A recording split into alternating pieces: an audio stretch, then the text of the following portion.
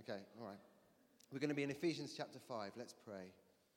And Lord, we just want to say to you that this book is our authority on all matters of faith and conduct. And sometimes we don't understand it. Sometimes things are easy to understand. Sometimes things are harder. But our desire is to kind of meet you in the pages of this book and to hear your heart and to come to know you through this book. And so as we open up your word together today, we pray that by your Spirit you would reveal yourself to us. Amen. Amen. In 1972, a crack commando unit was sent to prison by a military court for a crime they didn't commit. These men promptly escaped from a maximum security stockade to the Los Angeles underground. Today, still wanted by the government, they survive as soldiers of fortune. If you have a problem, if no one else can help, and if you can find them, maybe you can hire the A-Team. There you go. There's nothing like a kind of cutting-edge contemporary cultural reference, is there? And that is nothing like a contemporary cultural relevance. Anyway, put that on the back burner and we'll come back to that later on. Despite my fun-loving persona, jovial, generally fun guy, I studied maths, physics and chemistry at A-level, and I liked it. And so there are parts of my job that kind of appeal to that geeky side of me that no other parts of my job really do. And one of them is the preaching rota. So the preaching rota, we have 11 weekend services in 7 different places, and I'm responsible for figuring out who goes where and when, and trying not to make anyone need to be omnipresent to make that work. And I just love it. I just love it. And so I've been asking myself for the last few weeks, why on earth, given the fact that I decide who preaches where and on what passage, why the heck did I give myself the passage that we're going to look at today when I could have given it to somebody else? And you're about to see why. So, Ephesians chapter 5, verse 21. Let's read together. Well, I'll read and you can listen. Submit to one another out of reverence for Christ. Wives, submit to your own husbands as you do to the Lord. For the husband is the head of the wife, as Christ is the head of the church, his body, of which he is the Saviour. Now, as the church submits to Christ, so also wives should submit to their husbands in everything. Are you listening, Taryn? Did you get that last bit there? Everything that word was. Husbands, love your wives, just as Christ loved the church and gave himself up for her to make her holy, cleansing her by the washing with water through the word, and to present her to himself as a radiant church without stain or wrinkle or any other blemish, but holy and blameless. In the same way, husbands ought to love their wives as their own bodies. He who loves his wife loves himself. After all, no one ever hated their own body, but they feed and care for their body just as Christ does the church, for we are members of his body. For this reason, a man will leave his father and mother and be united to his wife, and the two will become one flesh. This is a profound mystery, but I'm talking about Christ and the church. However, each one of you also must love his wife as he loves himself, and the wife must respect her husband. This is the glorious, beautiful word of the Lord. Okay, so before we crack open this passage, let me just make one or two general comments. The first thing is, as a preacher, in the same way as, when you open up your Bible at home, which hopefully you do, and you come across a particular passage, you're not sure what to do with it, you've kind of got 2 options. I've got 2 options today. One of them is to just find the things that are easy to understand and easy to apply and just take those and feed off those. And we could easily have done that today. The other option is that, you dig out the commentaries and you have a really good study and you try and figure out what the deeper stuff really means. And that's what we're going to do today. And so if you're visiting today and you're thinking, I wonder what this church is usually like, in some senses, this is not what it's usually like. Normally there are more jokes and it's just a little bit more light-hearted, and the talk isn't quite as long, and it's not quite as dense. But today, just because we're working our way through the book of Ephesians, we've come to this passage. It just feels like the right thing to do to crack it open. And so if you're visiting, what you really need to do is come next week, where you'll get a much better idea about how it all usually works.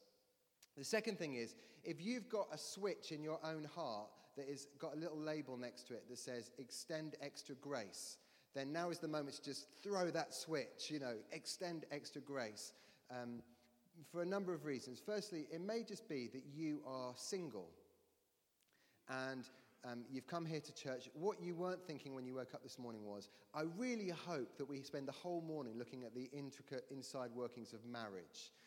If that's you, then just flick the switch, extend extra grace. And then when we come to a part in the Bible which is about singleness, then we'll preach the heck out of that as well. And then hopefully it'll all kind of balance itself out. But also, it may be that you're married and you and your spouse have approached this passage in a particular way, and you've interpreted it in the way that has felt appropriate to you, and you operate your marriage under God in the way that you've understood it. If I interpret this passage in a different way today, then just flick the switch, extend extra grace, and then I suppose your responsibility then is to go away from today, have a discussion with your spouse, figure out whether anything needs to change or maybe not, and then come to a place of peace and then move on. And I'm just going to recommend, or suggest in a sense my interpretation, and I hope that's okay. So with all of that said, let me just tell you how I'm going to approach this passage. First of all, we're going to look at it from looking at the historical context. So what was marriage like 2,000 years ago in the Middle East? And how does that help us to understand what Paul originally meant? Secondly, we're going to look at the wider biblical context. So what does the whole Bible say about marriage, and how does that help us to understand what Paul means here? Thirdly, we're going to look at the closer biblical context. So how does what we read out fit into the context of Paul's letter to the Ephesians and the flow of what he's trying to say in the whole letter? And then lastly, we're going to look at the linguistic context, which is, what do the words actually mean? Somebody who was reading this 2,000 years ago, what would they have understood by it? Okay, so first of all, the historical context. What we need to understand before we approach this passage, in one sense, is that marriage in the Middle East 2,000 years ago was profoundly patriarchal. In other words, the men had all of the power. And that's in Greco-Roman culture, and that's also in Hebraic culture. The men had all the power. So a marriage came about when the men decided it would happen, right? So that the father of the groom approaches the father of the bride, and they kind of open negotiations. And then after a little while, they might involve the groom in the discussion. And then pretty much they'll say, how much for the woman? And or how much for the girl? Because generally speaking, she would be much younger than the groom, maybe 12 or 13 years old. So it's like, how much? And then they would agree a price, and then the marriage would take place. And so all of the power lies with the men. It's really a financial transaction. And that's really shocking for us to understand that in our culture, because marriage is more like, it's like Disney films and, just rom-coms, and it's all about love and all of that. Whereas actually there's very little that had to do with love in marriage at that time. In fact, really only if you were dealing with people who are extraordinarily wealthy and powerful did love have anything to do with it. So it's shocking for us, but it's totally normal for them. So when they're hearing this read aloud in a church context, they're not thinking, this is all outrageous or anything. They know what marriage is. And it's a little bit like trying to argue with gravity, right? That, it's just there. And their context, what they knew of marriage, is just what everyone was used to and no one expected to change. In fact, marriage with that kind of men having all the power thing was regarded as the kind of central pillar of the fabric of society.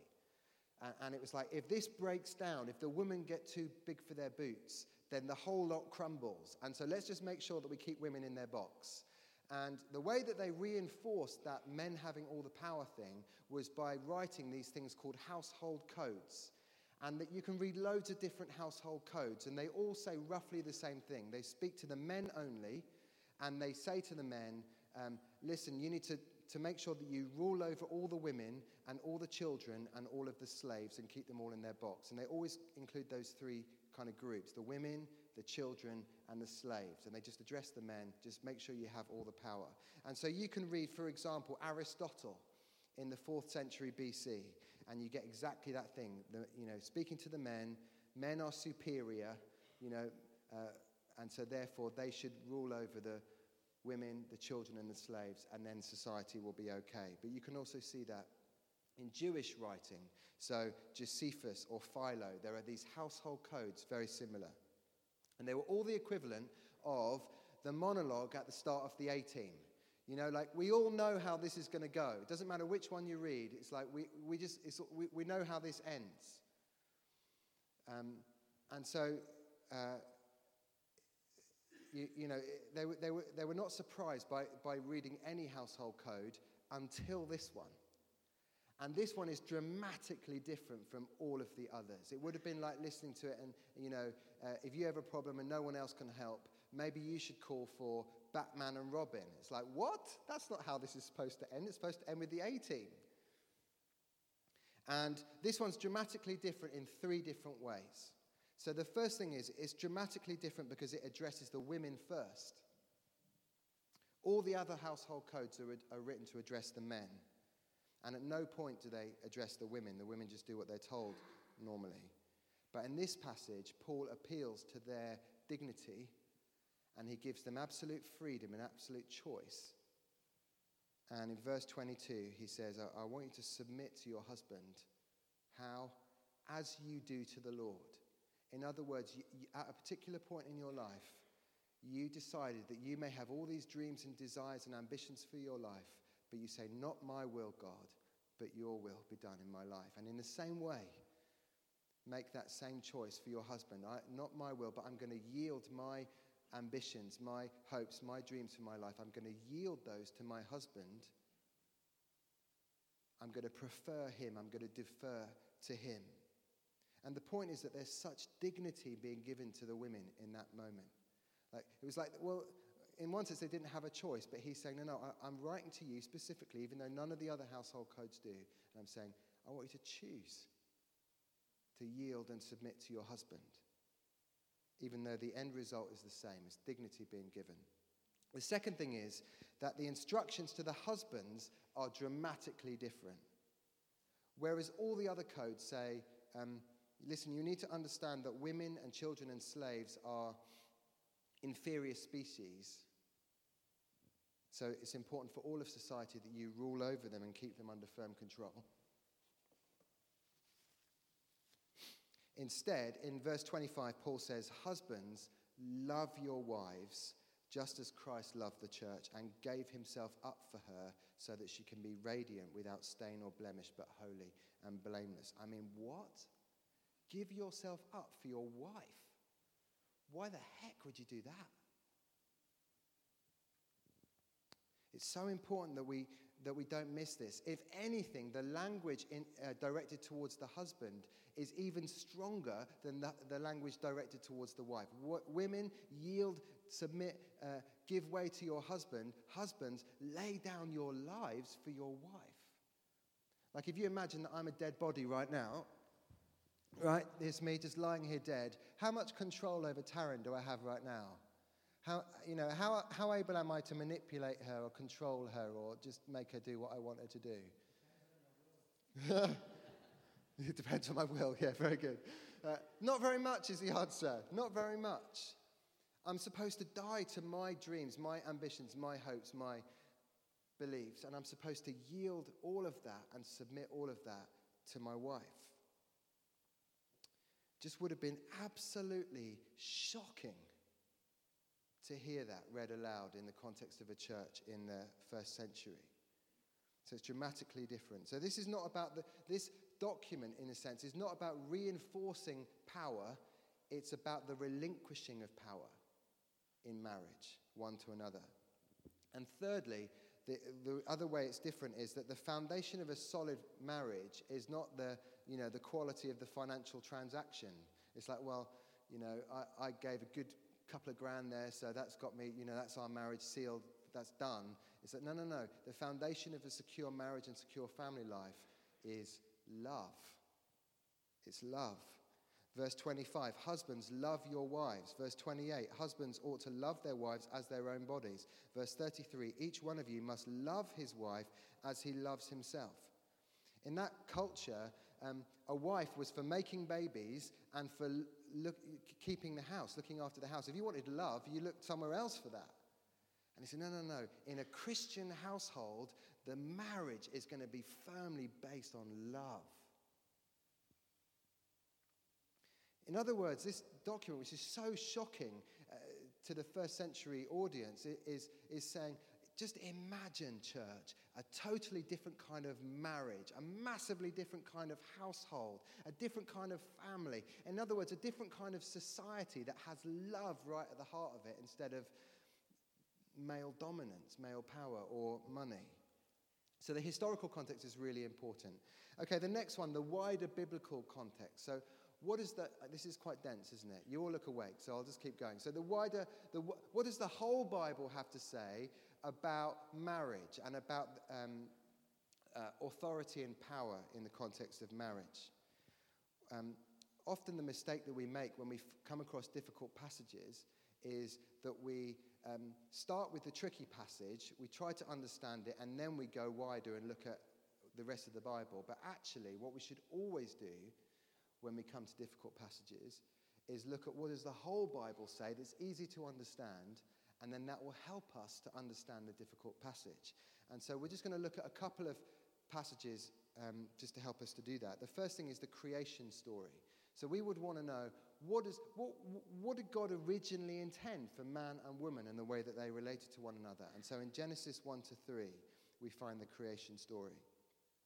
In Genesis chapter 1, we see men and women created together, equally the pinnacle of creation. There's absolutely no sense that men were superior to women or that they had authority over women. They were made equal. Now, why do I say that? Well, first of all, they were made in the image of God together. They both bore the image of God. So that's in Genesis 1:27. So God created mankind in his own image. In the image of God, he created them. Male and female, he created them. So there's something about men and women and the way that they relate to one another that bears God's image together. There's no sense that men are more important in that. The second thing is that God's blessing is given to both men and women. That's in verse 28 of chapter 1. And then the third thing is God gives them both equal authority over creation. That's in 1:28. God blessed them and said to them, be fruitful and increase in number, rule over the fish in the sea and the birds in the sky and over every living creature that moves along the ground. And so what you have at the very beginning of creation is absolute equality and partnership and mutuality and unity. There's absolutely no sense that Adam is given more authority than Eve or that he's given authority over Eve. In Genesis chapter 2, there's a more detailed account of the creation, and there are a couple of moments that have created some confusion when it comes to understanding marriage. One of them is in chapter 2, verse 18, where it says, the Lord God said, it's not good for the man to be alone. I'll make a helper suitable for him. And at face value, that maybe implies a bit of servitude, like, oh, poor old Adam, he's so useless by himself. He needs, a little helper just to come along and pick up the socks behind him and just, he's not good with a duster, bless him. So he just needs a little helper just to help around the house. But actually, that word helper doesn't imply anything like that. And in fact, right the way throughout the Hebrew Old Testament, the word that's translated as helper is almost always used of someone of equal or higher power and authority. And in fact, that word helper is often used of God himself. So Psalm 33, verse 20, we wait in hope for the Lord. He is our help and our shield. Same word. So it's not like, oh, we just need someone who, is handy with the, cleaning the silverware stacking the dishwasher.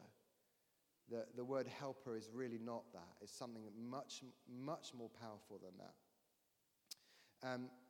Other people have said, well, listen, Adam was created first and then Eve.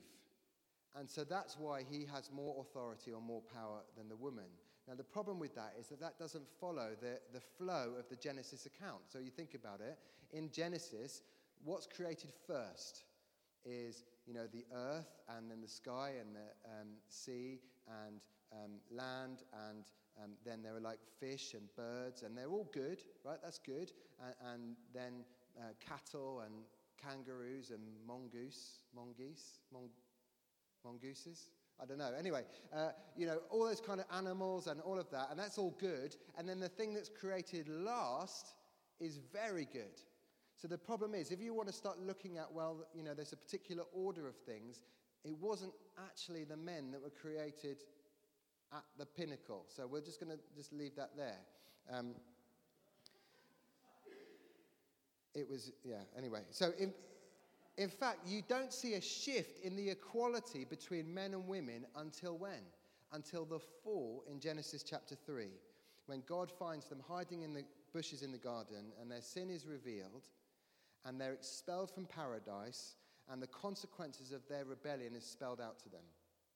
And, so for the men, it's like your work is going to be much harder than it was before. For the women, it's going to be like giving birth. It will be really, really painful from now on. And then in chapter 3, verse 16 of Genesis, it says, God says to the woman, your desire will be for your husband, and he will rule over you. And so it's not God's original intention that there should be a power imbalance between men and women. It's as a result of the fall. It's the consequences of sin. And actually, to be honest with you, when you start to look at #MeToo and all of that stuff, you realize that is absolutely evident in our world today. That wherever sin is corrupting the relationships between men and women, there's an inappropriate use and abuse of power between, from the men towards the women that is shocking and absolutely not what was ever intended. So I think the Genesis account of creation helps us to really understand what was it supposed to be like. And then we could look at loads of other passages of Scripture. And in fact, when I did this talk last week in Ellen, I added some more, but there's no time for it. So 1 Timothy chapter 5, verse 14, you could just write down if you're making notes. 1 Timothy 5:14 is a helpful one to look at. But we're going to look at 1 Corinthians chapter 7. And it's where Paul is addressing sexual relations between a man and his wife. Sorry, kids. And from verse 2, 1 Corinthians chapter 7, verse 2, each man should have sexual relations with his own wife, and each woman with her own husband. The husband should fulfill his marital duty to his wife, and likewise the wife to her husband. Listen to this bit. The wife does not have authority over her own body, but yields it to her husband. In the same way, the husband does not have authority over his own body, but yields it to his wife. Do you see the absolute symmetry of that passage? And it would have been absolutely shocking in that culture. Can you imagine, in that patriarchal culture where the men had all the power, for a husband to hear, you don't even have authority over your own body, let alone your wife's. You're to yield that, and your wife has authority over your body in the same way as you have authority over hers. Okay, so that's the wider biblical context. Now let's come into the closer biblical context and just try to understand where this passage fits in the general flow of the Ephesians chapter 5. The first thing to notice is that all this language about submission and submitting in the passage that we read is in the same sentence in the original Greek as verse 18. So even though in lots of our Bibles this is all broken up into different passages, actually it's all one sentence. So, it's actually quite shocking the way that in the older versions of the NIV even, and some of you might have those here today, verse 21 and 22 are in different paragraphs. Submit to one another is in a different paragraph from wives, submit to your husbands, even though in the original Greek it's exactly the same sentence. And it all starts at verse 18, which is a command to be filled with the Holy Spirit. So the structure of the sentence is this: be filled with the Holy Spirit, and lots of exciting things will happen, right? So be filled with the Holy Spirit, speaking to one another, singing and making music in your hearts, giving thanks, submitting to one another. So they're all different, in a sense, fruits of the Spirit's work in your life. Speaking, singing, giving thanks, submitting. The whole thrust is, if you are filled with the Holy Spirit, your family life will know it. What a sweet thing. The second thing to notice is that verse 21, submit to one another, is in the same sentence as verse 22, wives, submit to your husbands. And in fact, if you're looking at the text in front of you, submit to one another out of reverence for Christ, and then it says, wives, submit yourselves to your own husbands. That word submit in the second sentence isn't even there in the language. It's taking submit from the sentence before. So actually what it actually says is submit to one another out of reverence for Christ, wives to your own husbands as to the Lord. And so the big question is, don't worry if that's kind of flown over you, it's fine. But the big question is this: is he saying, option one, submit to one another, mainly I'm speaking to you women. Like, really, actually, men, you could just stand down now, because actually, really, it's the women. Wives, submit to your own husbands as to the Lord. Or, no, my argument would be probably not. Actually, what he's saying is, submit to one another out of reverence for Christ. For example, women, submit to your husbands. And then later on, here's another example: husbands, lay down your lives for your wives. This whole paragraph is about, what does submission to one another look like? Yielding yourselves voluntarily in love to your spouse is how you live in obedience to the command at the start of the paragraph to submit yourselves to one another. And we do all of that, laying down our lives, yielding to one another, that mutuality, that symmetry of just wanting to be a blessing, deferring to my spouse, is all as a result of being filled with the Holy Spirit. God, in his power and in his kindness, helps us to build the kind of marriage that he is calling us to live in. Now, we're nearly there, but you might want to say, well, hang on a minute. In verse 23, it says, for the husband is the head of the wife, as Christ is the head of the church. That seems to be a little bit clearer, doesn't it? And so that's where we come on to the linguistic context. Here's the thing: when we read the word head or hear the word head, we hear some kind of implied leadership or authority, don't we? So you think about the head teacher, or the head of drilling, or the head coach, or whatever. We think that implies some kind of leadership. But almost certainly in Greco-Roman culture in Ephesus, 1900 years ago, that absolutely would never have crossed their minds that was implied, that there was any kind of leadership implied. In fact, the most exhaustive ancient Greek dictionary lists 48 different translations of the word kephale, which is the word head here, and none of them mean leader or authority or control or anything that is like that. I was reading one explanation, I don't know whether this is helpful, but in our culture, because we know about physiology and all of that, we understand that our brains are like the control center for our body, right? So our brains tell the rest of our bodies what to do. But in that culture, they didn't necessarily have an understanding that the brain was the thing that did that. Maybe their suspicion was it was about 18 inches further down in the heart. The heart was what decided what happened with the rest of us. And so the question becomes, what would they originally, when they heard Christ is the head of the church, the husband is the head of the wife, what would they have heard? What would they have believed that represented? And according to all of the scholarship that I've been reading over the last few weeks, the most likely answer is the source of life, or the life source. If you think about what your head accomplishes in your life, you put food into your head and it nourishes the whole of your body. You put water into your face, and the thirst in your whole body is quenched. You breathe air in through your head, and your lungs fill with air, all of the oxygen that your whole body needs. You see, your head is like the source of everything that gives life to the rest of your body. And so it makes sense then that in the ancient Greek world, if you were to hear the word head, your first thought would be that it might be that the head is the source of life. Without your head, you have no life. From your head comes all the nourishment and sustenance that your whole body needs. And that's the image that was a common use of the Greek word kephale, head, in the ancient world.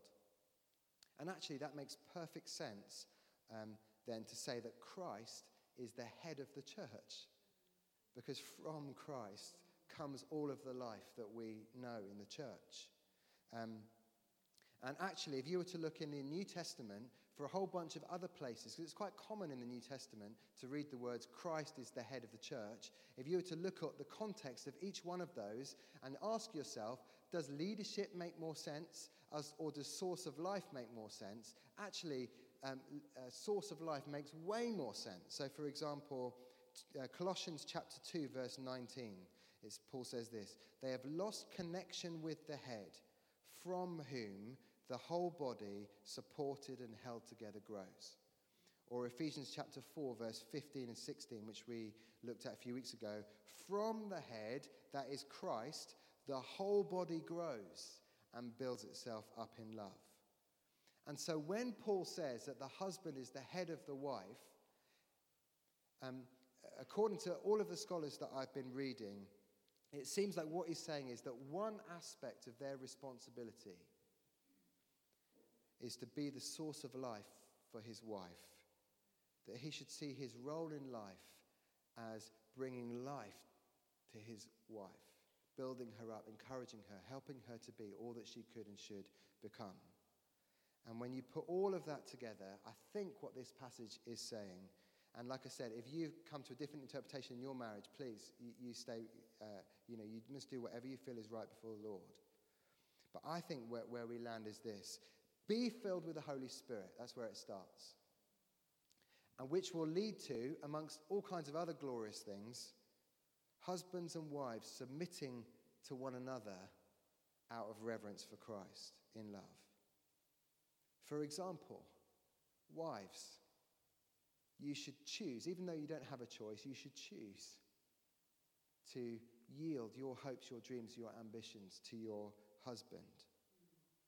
And you should choose to do that because your husband is a source of life to you, and he'll help you to become all that you could be.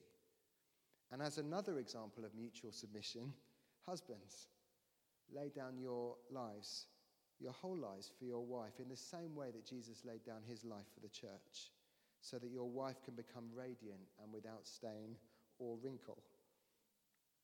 And to me, that's just a glorious picture of mutual yielding, mutual concession, mutual deference, mutual sacrifice, one for another. And let me just finish by just trying to land that in our lives in some kind of a way. Like, what do we actually do with this stuff? Because I'd hate for us all to go, oh, that was interesting, or that was not interesting, but what the heck do I do with that? So four quick questions, really. The first one is this: is Jesus a model for our relationships?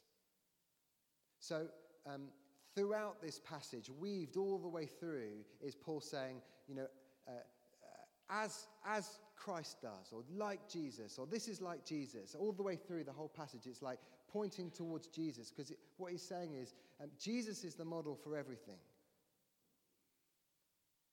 Jesus, who made himself nothing, taking the form of a servant, humbling himself even to death on a cross. So doing any kind of relationships well, not just marriage relationships, but any kind of relationships well, is surely about living a life of humility and service and sacrifice one to another. And so my question is, how's that going for you? In your workplace, at the school gate, with your grandparents or your kids? How's it going, just laying down your life for the people around you? Jesus is the model for all of our relationships. Number two, Jesus really, really loves his church. Having built this amazing picture of intimacy and unity between the husband and the wife, Paul then says in verse 32, I'm talking about Christ and the church. And so what he's saying is the best marriage is really like a living parable or a living illustration of Jesus' affection for his church, his bride. And so the question really is, if that's how Jesus feels towards the church, his bride, do I need to in any way realign my own affections towards the church? Number three, am I yielding to and preferring my spouse? I think most of us, if we saw a bus just about to, take out our spouse, most of us would jump in the way or something like that. That's probably a given. But actually, what about in, laying down our lives for our spouse in smaller ways, like stacking the dishwasher, taxiing the kids around, paying all the bills, or whatever thing that you really hate doing is. Am I deferring to my spouse? And the last thing is, and I'll finish with this, am I stoking the fires of love in my marriage? Do you know, it just occurs to me, just to finish with, that so many times it's so easy for marriage to become a bit like a business partnership. Where the day is filled with things that we need to tick off our to-do list. Like, okay, I've got to, pay the electricity bill, and I've got to take the kid to, gym class, and I've got to go to that meeting at church, and I've got to do this, and I've got to do that, and I've got to do the other. And then it's like you get to the end of the day, yes, nailed it, boom, ticked off all the things off the list. Congratulations, well done, partner. It's like, yeah, but that's not really the heart of it, is it? The heart of marriage is love. And so it just seems appropriate to finish with that. How's it going? Are you stoking the fires of love? Are you reminding one another why you married each other in the first place? Why don't we stand?